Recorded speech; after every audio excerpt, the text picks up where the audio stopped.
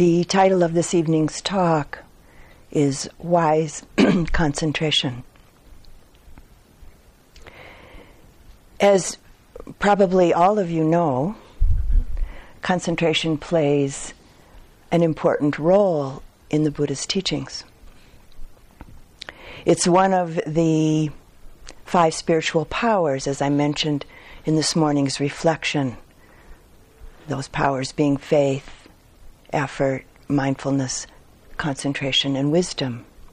And it's also one of the 7 factors of enlightenment, one of the 7 factors of awakening.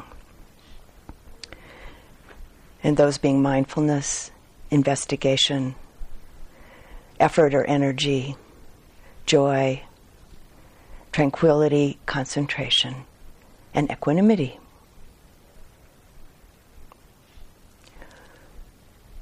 We'll begin this evening's discussion with 3 Pali words: Sila, Samadhi, and Panya. And these words translate into English as virtue or ethical behavior, concentration, and wisdom. Over his 45 years of teaching, the Buddha spoke many times about these 3 particular aspects of mind as being essential and indispensable basis, the essential and indispensable basis for his own practice. Virtue, concentration, and wisdom or insight. These form the 3 form the branches of the mental development that is essential to all Buddhist practice. The development and the combination of the first 2 of these qualities or capacities of mind and heart, virtue and concentration, are what leads one into vipassana, the deeply penetrative understanding that comes about through our direct meditative experience of the 3 liberating insights. That of anicca, the impermanency of all mental and physical phenomena. Dukkha, the essential unsatisfactoriness of all worldly, mental, and physical occurrences. And anatta, the impersonality of all of the material and mental phenomena of existence. These 3 profound insights are what lead one on to the final liberating insights. In the Buddha's words, as he very often did, he starts with a question, and then he goes on to answer his own question. So, in the Buddha's words, his question is, if concentration, samadhi, is developed, what profit does it bring? And his answer to his question is, the mind is developed. And then his next question, if the mind is developed, what profit does it bring? And he responds to his question, all lust is abandoned. And then he goes on, if insight is developed, what profit does it bring? And he says, wisdom is developed. And then he asks, if wisdom is developed, what profit does it bring? And his answer is, all ignorance is abandoned.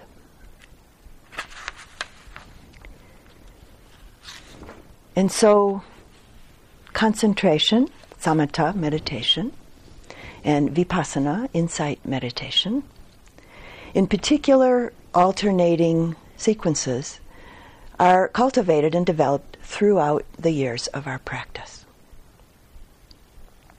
And all of this rests on the essential foundation of the gradual process of purification that comes about through the practice and the understanding that blossoms through our exploration of sila, virtue, with its underlying principle of non-harming.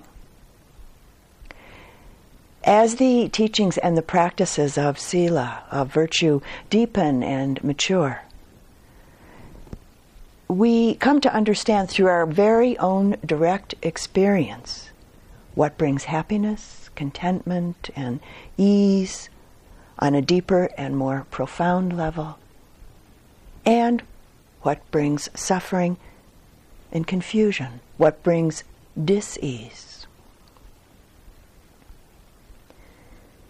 Intimately connected to the understanding of the practice, or the understanding that the practice of Sila affords us, is the recognition and seeing of our self-identification in relationship to our habits of attraction, which include greed and clinging and attachment, our habits of aversion, which include worry, resistance, anger, fear, and our habits of confusion and doubt. These habits of mind are the primary mental and physical phenomena that create suffering and lead to what could be called rebirth over and over and over again in this very here and now momentary round of worldly suffering, which is called samsara in Pali.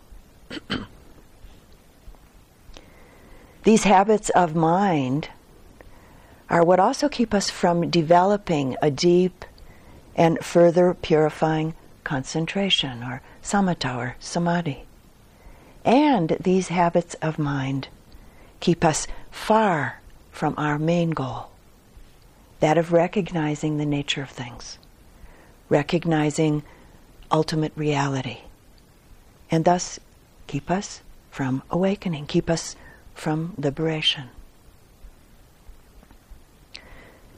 The nature of things, the true nature of things, ultimate reality, is the principle that all mental and physical phenomena, people, mountains, galaxies, California, Iraq, dogs, Taos, Lumbini, thoughts, feelings, rain, one's aging body, New York, sunshine, your favorite restaurant, American Airlines,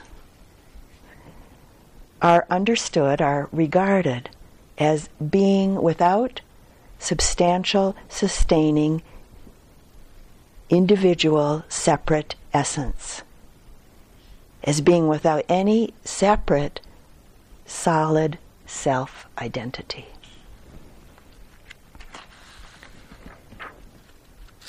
In order to see the true nature of existing phenomena, we need to purify the mental cloudiness, part the veil, untangle the tangle, as Annie spoke about last night, that keeps us from seeing it. And this occurs through the practices of Sila, Samadhi, and Panya, all of which are rooted in concentration and mindfulness. In speaking to Ananda in the Kamata Sutta, the Buddha again asks a question, and then again he proceeds to answer it. He says, "What is the purpose of skillful virtues? What is their reward?" And he answers. He's speaking with Ananda at this point. Skillful virtues have freedom from remorse as their purpose, Ananda, and freedom from remorse as their reward. Freedom from remorse has joy as its purpose, joy as its reward. Joy has rapture as its purpose, rapture as its reward. Rapture has serenity as its purpose, serenity as its reward. Serenity has pleasure as its purpose, pleasure as its reward. Pleasure has concentration as its purpose, concentration as its reward. Concentration has knowledge and vision of things as they actually are, as its purpose. Knowledge and vision of things as they actually are, as its reward. In this way, Ananda, skillful virtues lead step by step to the consummation of arhatship, to the end of suffering.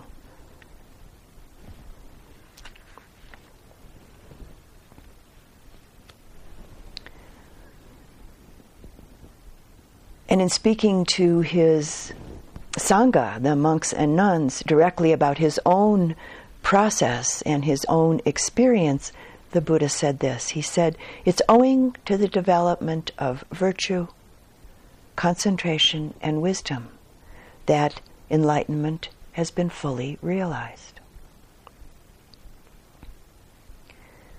In order for us to learn how to properly apply these three active forces of purification, virtue, concentration, and wisdom, just as the Buddha did, we also need to learn directly from our own experience, and often from some of our most difficult experiences, and maybe also from what we may deem to be our mistakes, as well as learning from our quieter, pleasant, beautiful, and subtler experiences. We could say that the purification of the mind and the heart is synonymous with this learning, with this act of learning. And so this evening, taking a look at the active force of samatha or samadhi or concentration, the unperturbed, peaceful, and lucid state of mind that's attained by the practice and the process of strong mental concentration. The process of gathering in, the process of gathering together the energy, the potentially very powerful energy of the mind, which is ordinarily quite dispersed. We could say that this initial act of concentration is that of reining in the mind from all of its myriad distractions and learning how to focus it by coming back again and again and again to the very simple present, so that our mental and our physical energy isn't being used up or usurped in unconscious and unskillful ways.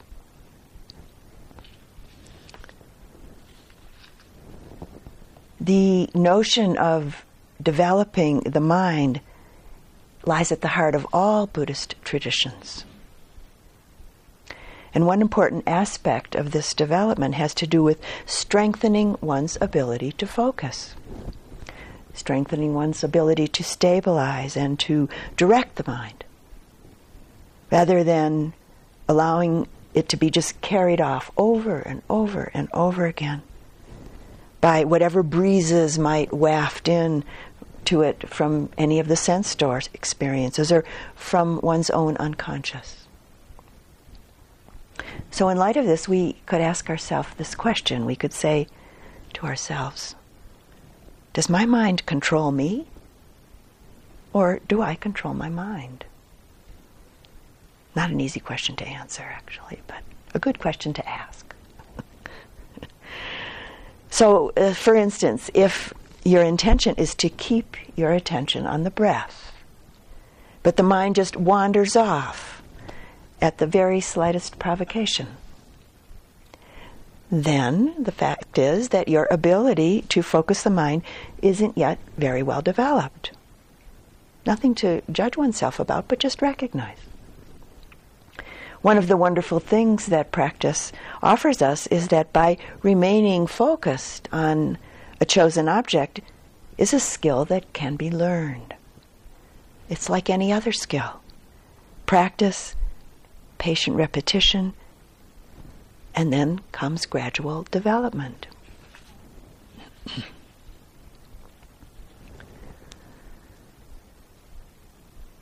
The Visuddhimagga, the profoundly detailed Buddhist treatise on the process of purification, uses a number of very graphic metaphors to describe the process and the development and the act of concentration. So I'd like to share just a couple of these with you. The bee follows up the scent of a flower, then dives towards the flower, first stopping and buzzing above it, getting to know it, we could say, before diving into it, and then absorbing into it. So a metaphor, descriptive metaphor from the Visuddhimagga for preliminary access and absorption concentration. There's another metaphor offered in the Visuddhimagga that I particularly relate to because of my own experience in making pottery. And I'd like to share this one with you. A lump of clay sits on a spinning potter's wheel. Centering the clay, the potter brings both hands directly onto the clay, holding, staying there with a very strong and very relaxed, focused attention of mind and body. Staying, sustaining attention and sustaining energy. Totally undistracted as the clay is centered on the wheel. Then the potter, with a continued focus of attention, with one hand directly on the clay, steadily holding and supporting the clay, the other hand also continuing to sustain contact with the clay, which continues to be the object of attention. The other hand is moving back and forth and up and down, informing the clay at the same time as being informed by it. And a bowl is formed. A bowl forms. It's a really quite a graphic and visceral metaphor for the development and the process of concentration, with the mind, the heart, moving into the deeper states of samadhi, maybe, possibly, jhana states. The power of a clear, relaxed, and focused mind, a concentrated mind, brings together and re-stimulates itself again and again and again. It re-stimulates the energy and the effort needed for the next moment of continuing the process of its own development. We could say that a concentrated mind feeds itself, strengthening its ability to stay present with the object of attention and not attach itself to other things. It's just where it is. Pure, clear, calm. And really quite an energizing, refreshing, and often beautiful experience. Because our exploration this evening is primarily devoted to the purifying and beautiful current of samatha, or concentration, I think it would be helpful for us to begin exploring and learning a bit more about the basis and the process and the fruits of concentration. The wholesome states of concentration, calm, joy, tranquility, happiness, peace, and equanimity, along with the deeper states of concentration called jhana, cannot grow when the unwholesome states of mind, of attachment, aversion, sleepiness, agitation, worry, and doubt are occurring. Seeing and understanding the difference between wholesome states of mind and unwholesome states of mind is essential for the development and the blossoming of concentration and its attendant wholesome states. And this is not an easy process, and it can be a very subtle process of coming to these understandings. So, for instance, if you try to concentrate on a meditation subject, maybe the sensations of the in and the out breath at the nostril area, or the rising and falling movement of the breath in the belly, simple concentration object. And you're anxious or you're worried during the process. Well, calm and joy will be prevented from arising. Why? Because worry enslaves us.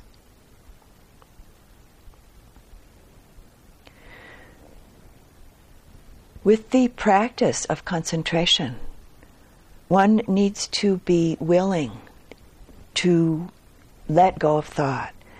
One needs to be willing to not be seduced by thoughts. One needs to be willing to what's sometimes called cut through thought. Even thoughts that might seem really very important in the moment. And it's important, very important actually, to note here that it isn't about kicking out thoughts. Booting out thought is rooted in an attitude of aversion to thought. What's meant here is rooted in a clarity of intention, in seeing and knowing when the attention gets muddled or lost in something other than what's intended. And this is really the first and maybe the most important and maybe the most difficult step of the practice of developing concentration. Why? Because our mind can get lost in myriad mundane and seemingly lofty thoughts and actions over and over again, thinking that whatever it is really very important. I had such an experience, a very mundane experience of this during a 3-month concentration jhana retreat that I sat with the very venerable Pawak Sayadaw some years ago. For the first week or so of the retreat, each day after lunch, I would make myself a fancy cup of tea. I would take 2 or 3 different loose teas and mix them in a tea ball for myself, thinking that this was really important and seemingly very necessary, a great treat that I needed, wanted, and of course deserved. Towards the end of the week, I noticed a box of tea bags that were sitting on the counter that were of one of the same teas that I was putting into my fancy mix. It had been sitting there all along, but the mind hadn't connected to it with any clear awareness at all until that very moment. And then the thought came up once the mind connected with this box of tea. Do I really need this? Is all this fancy tea preparation and seeming need, is this really important? Well, the answer came very quickly. No. No, it's not at all important. It's just merely habitual distraction. So that day, and then ongoing through the rest of the retreat, I made a simple cup of tea with the tea bag and enjoyed it quite a bit, actually. Now, what happened after this is what was really important. Quite spontaneously at times, throughout the rest of this 3 months of practice, the question would come up internally, is this really important? It would come up in relationship to various mundane actions and in relationship to various thoughts and various thought patterns. And the answer was almost always, if not almost 100% of the time, quite clearly and more obviously, no. Just a simple no. And so I would just simply let go of whatever it was at that point.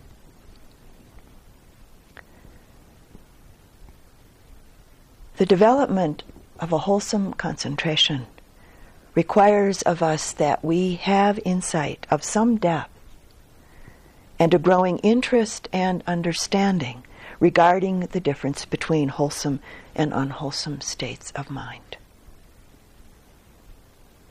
And one of the most wonderful and amazing fruits that inevitably occurs through the process of developing concentration is that the mind and the heart are continually being purified from the various permutations of greed, aversion, lethargy, restlessness, doubt.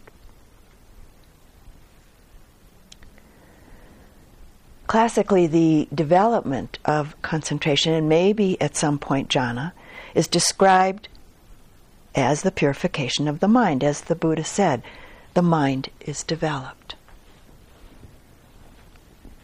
Samatha, or the development of calm and concentration, really seriously weakens the hindrances.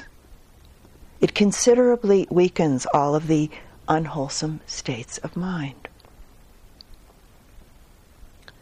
When calm, joy, tranquility, blissful happiness, peace, and equanimity, the fruits of concentration practice, are clearly manifest, the hindrances, these unwholesome states of mind, are temporarily, completely eliminated, as well as profoundly weakened in the long term. Particularly as one's concentration develops and deepens. And even more specifically, if one's mind inclines towards excuse me, if one's mind inclines towards attaining the deeper states of concentration, jhana.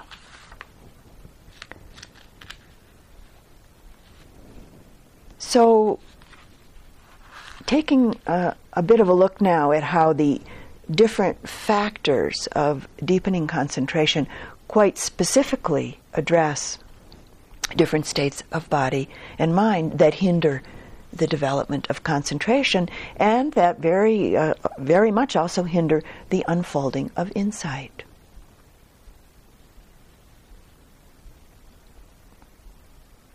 To begin with, overall calm and the development of a more tranquil body and mind is an antidote to feeling perturbed, obviously.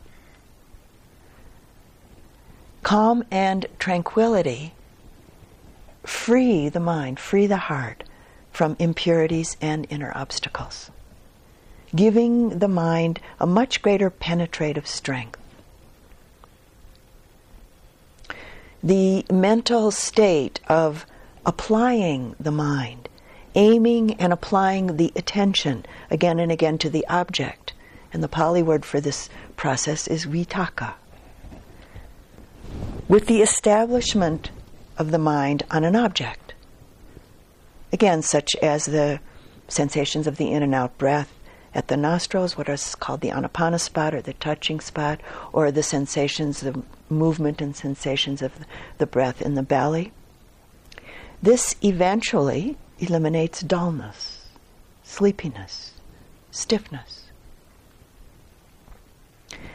The sustained application of the mind, the sustained application of attention, a continuous sustained attention on the object. The word in Pali is vichara.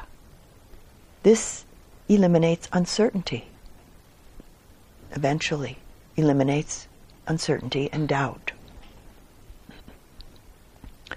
The deeply concentrated state of joyful zest, bright happiness, elation in the mind, resulting from the developing purity of the mind and the heart. And the Pali word for this is piti, This brings a very delighted interest in and liking of the object of attention. And again, for just a simple example, such as the breath, with the development of deeper and deeper concentration. With the first and second jhana in a deeply absorbed state of concentration, there's much delight and liking of the object of attention, which is one aspect of the direct experience of jhana itself. And at this point, all forms of ill will are temporarily, completely inhibited.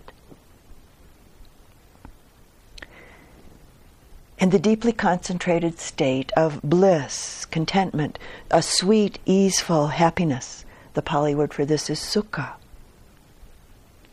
which in its maturity actually is not a pleasant bodily feeling, but a blissful mental feeling, contented mental feeling. When this occurs to varying degrees with deepening concentration, and then much more profoundly in the third jhana, restlessness and agitation, regret and worry are completely, temporarily eliminated. And lastly, the steady, undistracted attention of one-pointed focus, the one-pointed focus of deep concentration. The Pali word for this is ekaggata. Again, occurring to varying degrees during the development stages of a deepening concentration, and then happening in a much more profound and sustaining way during absorption in the fourth jhana. This is the experience of absolute centeredness, balance, and equanimity, completely eliminating sensuous desire for anything during that particular time.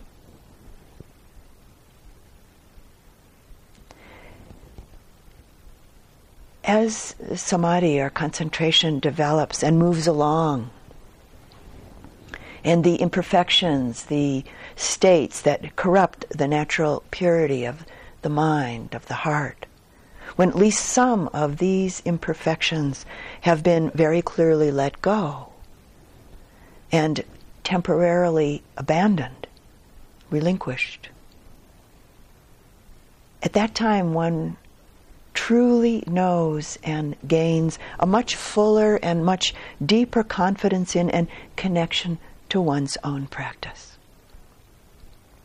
And when this confidence arises, the mind and the heart often experience great inspiration, enthusiasm, and appreciation connected to the Buddha, the Dhamma, and the Sangha, and to one's own particular teacher. As awakening beings, when we begin to directly experience and know ourself as purified of unwholesome states, when we directly experience and know ourself as at least partially liberated from them, a great and wholesome gladness and gratitude is born in us. With the blossoming and maturing of this gladness, a joyful zest and a taste of elation, which is sometimes defined as rapture, is born in us. And with this joy and the knowing of it, without any attachment or personal identification in those moments, the body and mind eventually become very tranquil. Now, the lack of attachment and personal identification in those moments is a very important point. With the maturing of tranquility, both the more overt and the subtle bodily and mental distractions that are connected with gladness and joy, these experiences are removed with the maturing of tranquility. They disappear in the calm and the quiet. They disappear in the serene pleasure of tranquility. when we experience tranquility, we feel pleasure. We all know that. When pleasure is felt, again, without any attachment and without any identification in those moments, the mind is then prepared for deeper concentration. So another way of saying this is that a deeply concentrated mind is a purified mind, which opens the heart to wholesome gladness and gratitude with no attachment. This brings the serene pleasure of tranquility, which is the ground for deepening concentration. And on it goes. Consequently, at this point, the mind and the heart are very strong.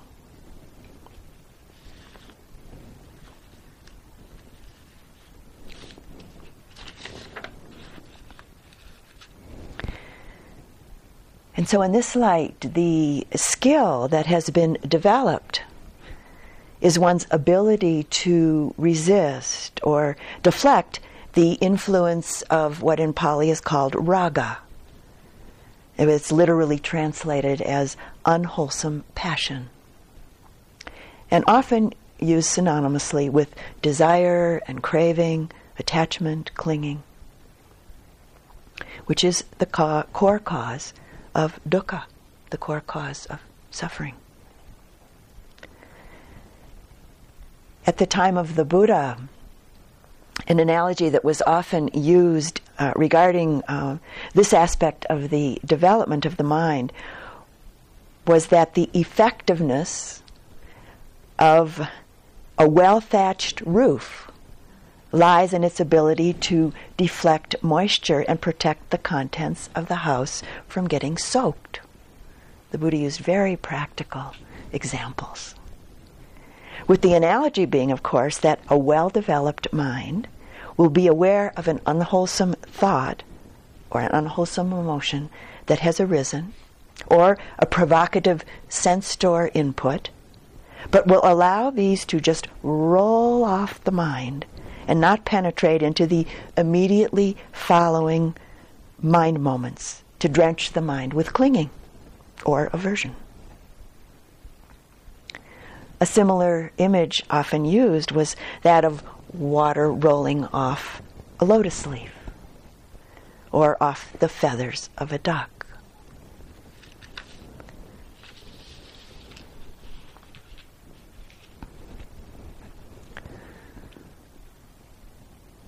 The nature of concentration is threefold.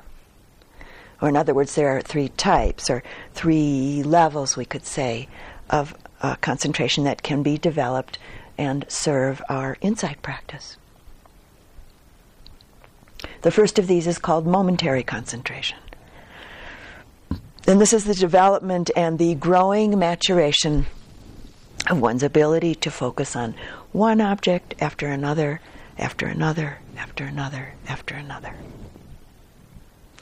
Our developing capacity to clearly connect with one object, then another, then another, then another. Ongoing, moment by moment by moment.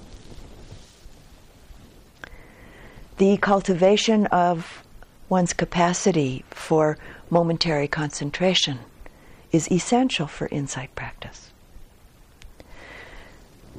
The second type, or the second level of concentration, is called access concentration.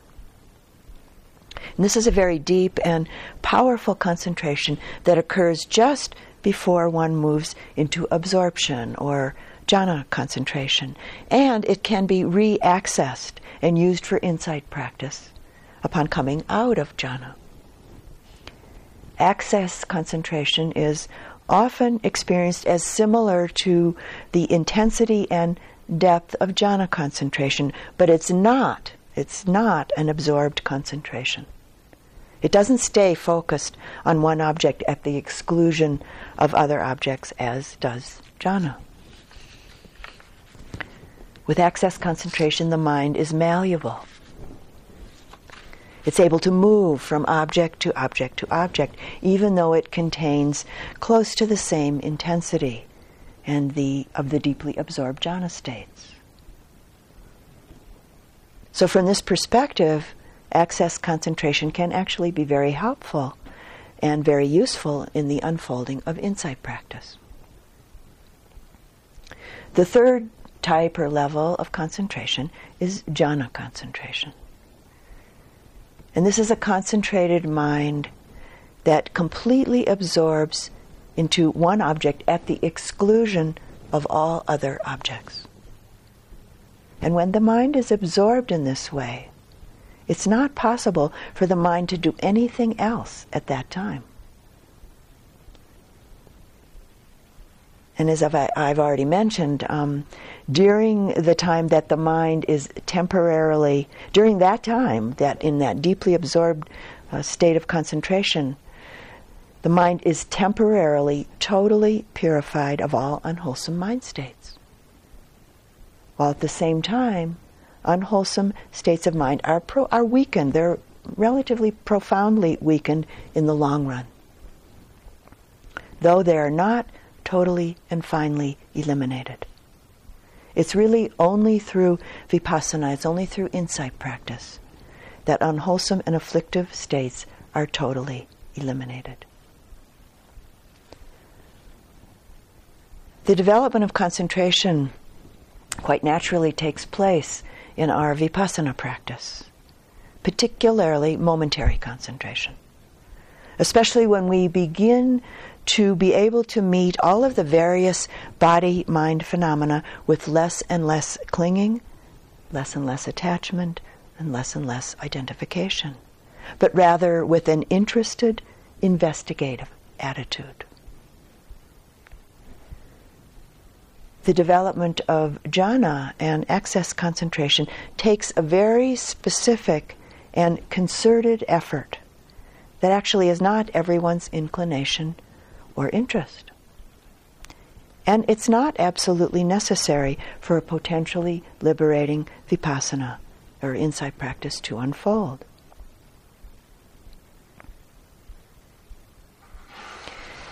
As concentration develops, slowly we gain the wisdom and the confidence to allow ourselves to wholeheartedly meet and absorb into experience with no self, no me, no I am, while at the same time being very clearly present and mindfully aware of just what's taking place, but with no pondering, no commentary, no thinking about what's occurring.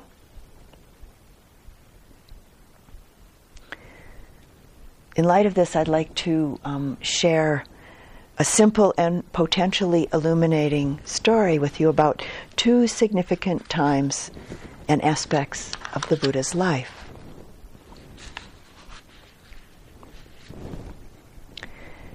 After 6 years of engaging in extreme ascetic practices and finding that in fact they weren't bringing the liberation of heart and mind that he was seeking, it's said that the bodhisattva, and some of you may not know the meaning of this word, bodhi, breaking the word down, bodhi means, translates as awakening or enlightenment, and satta is a being, a satta is a being who is dedicated to or having a very strong intention to bodhi, to awaken. So it's said that the bodhisattva, Siddhartha Gautama at that time, asked himself, after engaging in these extreme ascetic practices for 6 years, he asked himself, could there be another path to enlightenment, another path to awakening?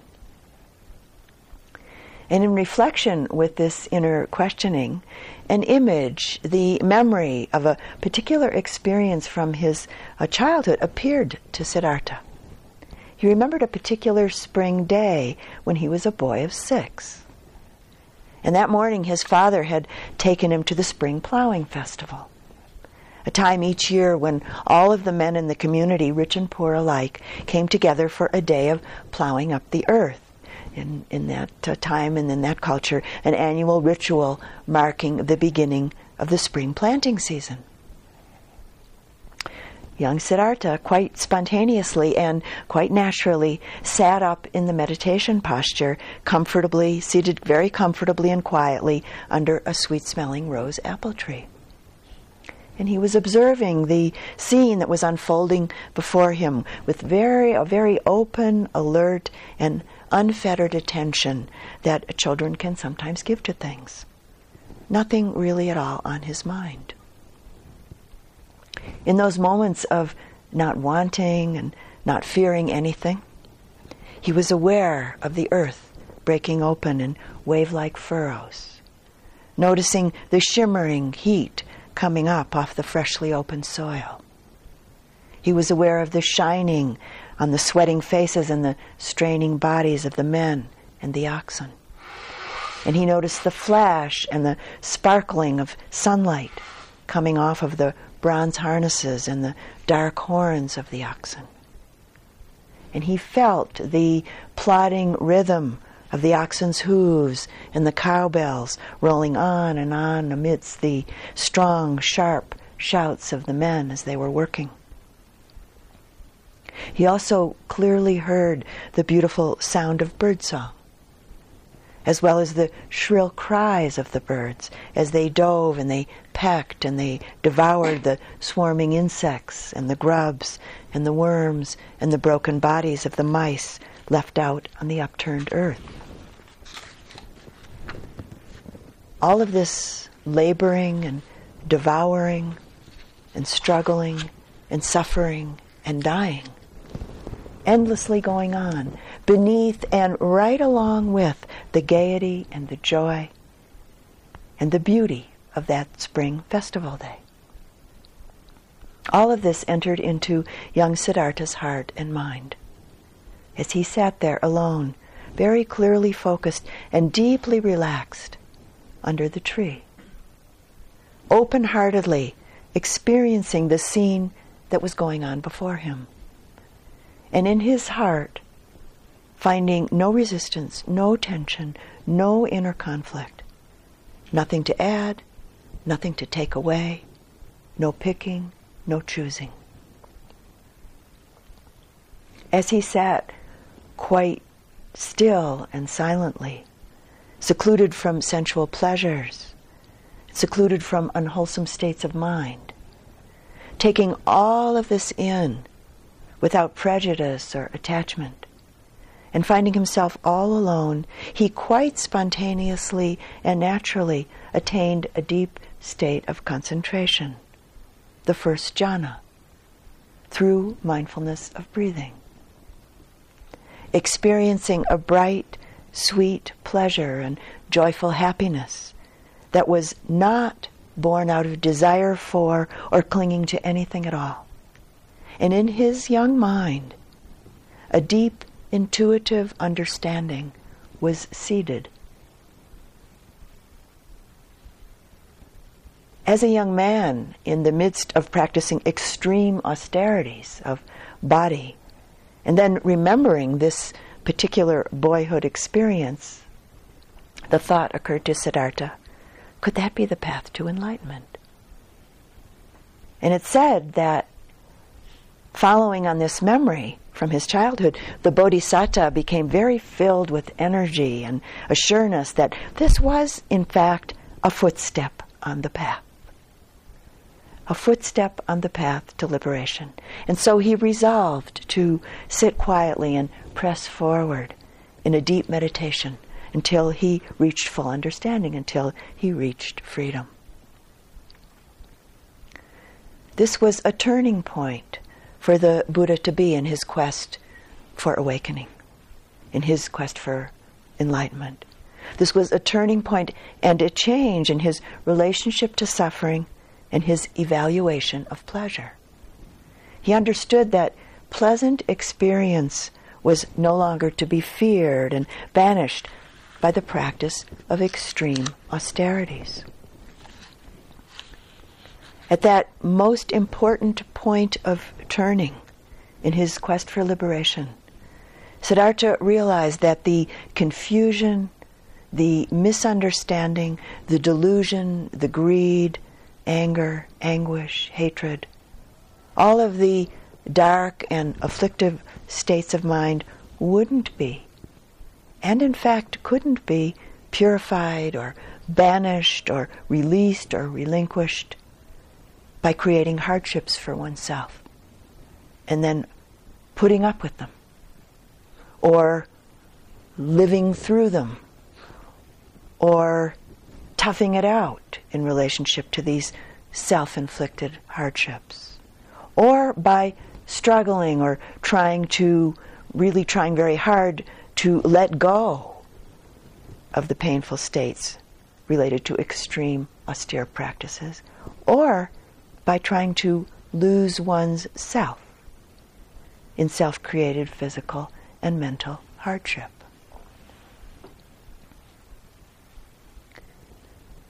So, if you consider your own life, how many times in small, maybe even tiny ways, or possibly even in extreme ways, have you, out of ignorance, out of delusion, out of misunderstanding,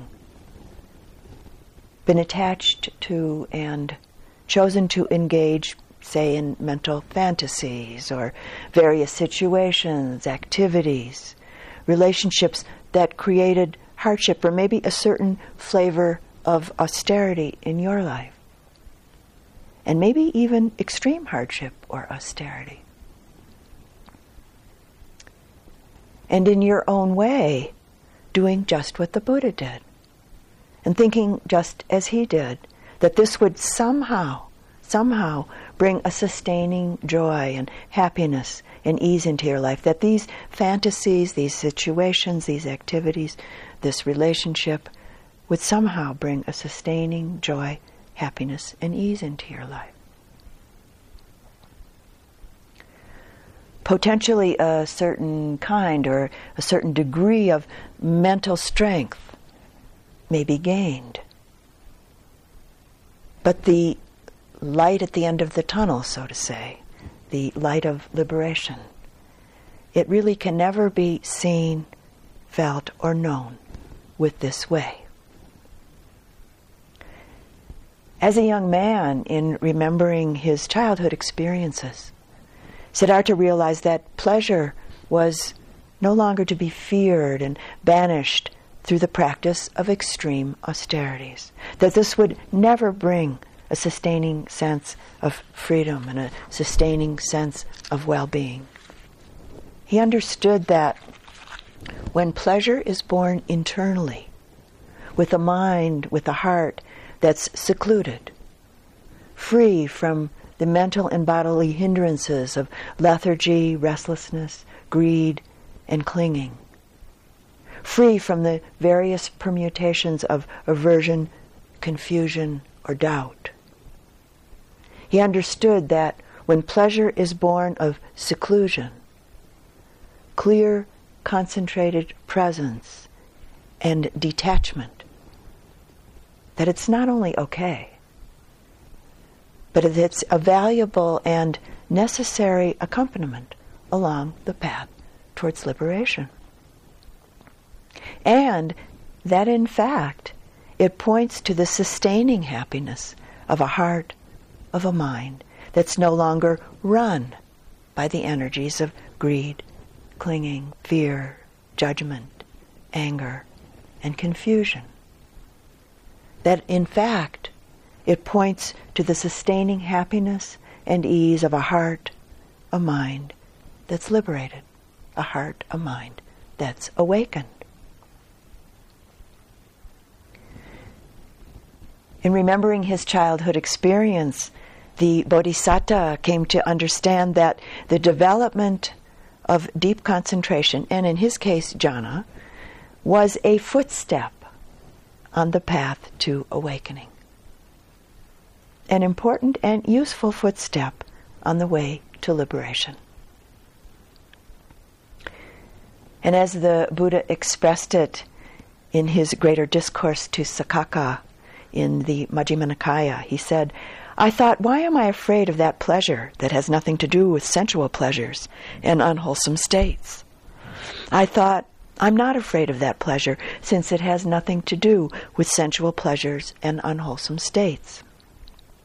And then Buddha goes on to tell Saccaka that at that point he made the decision to stop engaging in extreme austere practices. And that very soon after this he was offered some solid food by a young village girl, and he regained his strength. And then he went and sat in meditation under the Bodhi tree. And he goes on speaking with Saccaka, saying that being quite secluded from sensual pleasures and unwholesome states, that he entered into the deep concentration of the first, the second, the third, and the fourth jhana. And that with each of these pleasurable abidings, and in the Buddha's words, these are his words, but such pleasant feeling that arose in me did not invade my mind and remain. When my concentrated mind was thus purified, bright, unblemished, rid of imperfection, malleable, wieldy, steady, and attained to imperturbability, meaning equanimity, he tells Saccaka that he systematically attained each of the liberating insight knowledges one by one by one through that now very famous night under the Bodhi tree.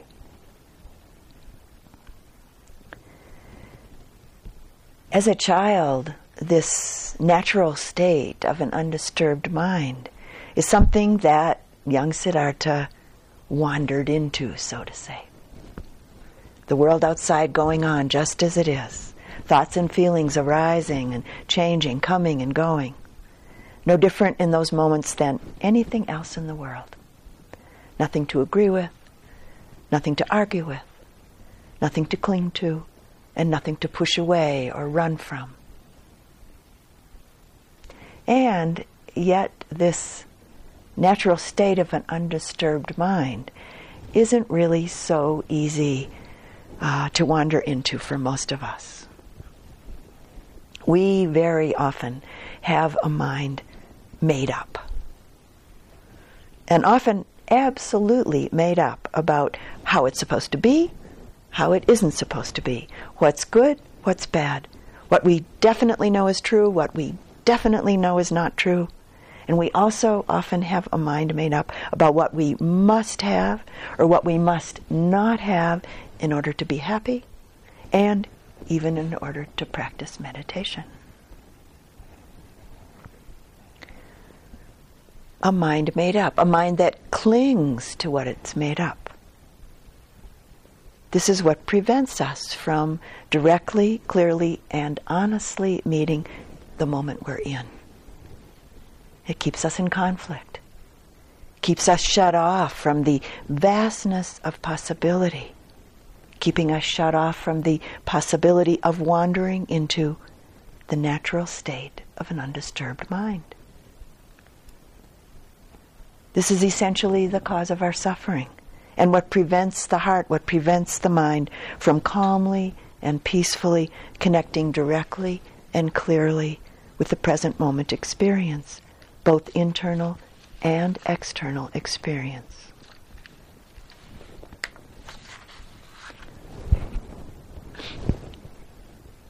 And as I mentioned earlier this evening in this discussion, the teachings and the practices that we've inherited from the Buddha fall into three basic currents. The current of sila, the teaching and practice of virtue, the current of samadhi, the teaching and practice of concentration, and the current of panya, the teaching and the practice of wisdom, understanding. These three currents are what carried the Buddha and what carry us along across the great and often quite challenging river of life, carrying us to the other side, to the side of peaceful, easeful, awakened presence, to the side of living life within the natural state of an undisturbed mind. The current of samadhi, the current of concentration, possibly maybe possibly including states of deeply absorbed concentration, jhana, are beautiful, potentially healing, and powerful states in and of themselves. And at whatever level one is able to develop a concentrated mind, from the perspective of the Buddha Dhamma, it's ultimately and essentially to be used towards our main goal, towards seeing the true nature of things, seeing the true nature of existing phenomena, parting the veil, untangling the tangle that keeps us from seeing it, so that we really recognize the nature of things, recognize ultimate reality, and awaken out of the sleepy cloud of delusion. And so as awakening beings, here we are today, more than 2,500 years later after the story that I've just shared regarding the Buddha's life took place. And thanks to Siddhartha Gautama, to his diligent and very powerful, approximately 6.5 or 7 years of practice, here we are, exploring and learning from his direct experience and his inspired and amazing gift of clarity and his ability to pass it along to others. In closing the talk this evening, I'd just like to say that it's essential that you hold your practice in the light of honesty, humility, patience, and a diligent, open-hearted interest. And hold yourself within your practice with deep kindness and patience. These wholesome and beautiful human qualities will without a doubt serve the blossoming of sila, samadhi, and panya, and without a doubt are some of the most basic roots and forces of purity that the fruits of practice stem and blossom from. And I'd like to close the talk this evening with a poem by Mary Oliver that speaks to this evening's topic in her quite unique and beautiful way, and in relationship to this evening's topic in a somewhat oblique and yet moving way. And she calls this particular poem, "Such Singing in the Wild Branches."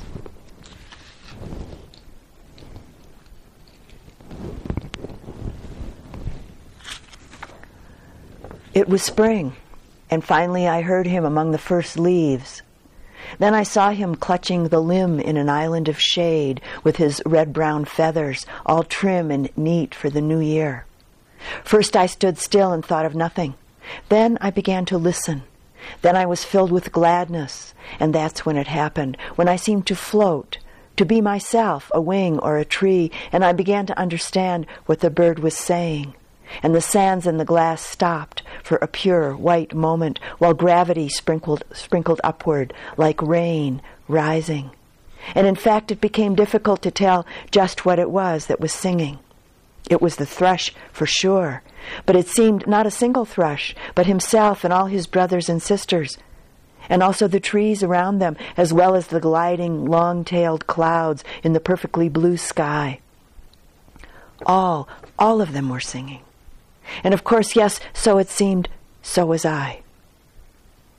Such soft and solemn and perfect music doesn't last for more than a few moments.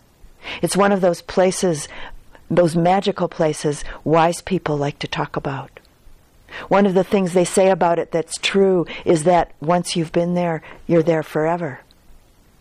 Listen, everyone has a chance. Is it spring? Is it morning? Are there trees near you? And does your soul need comforting?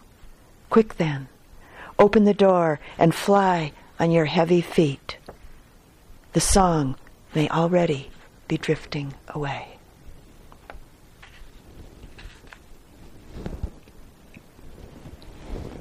And let's sit quietly for just a moment.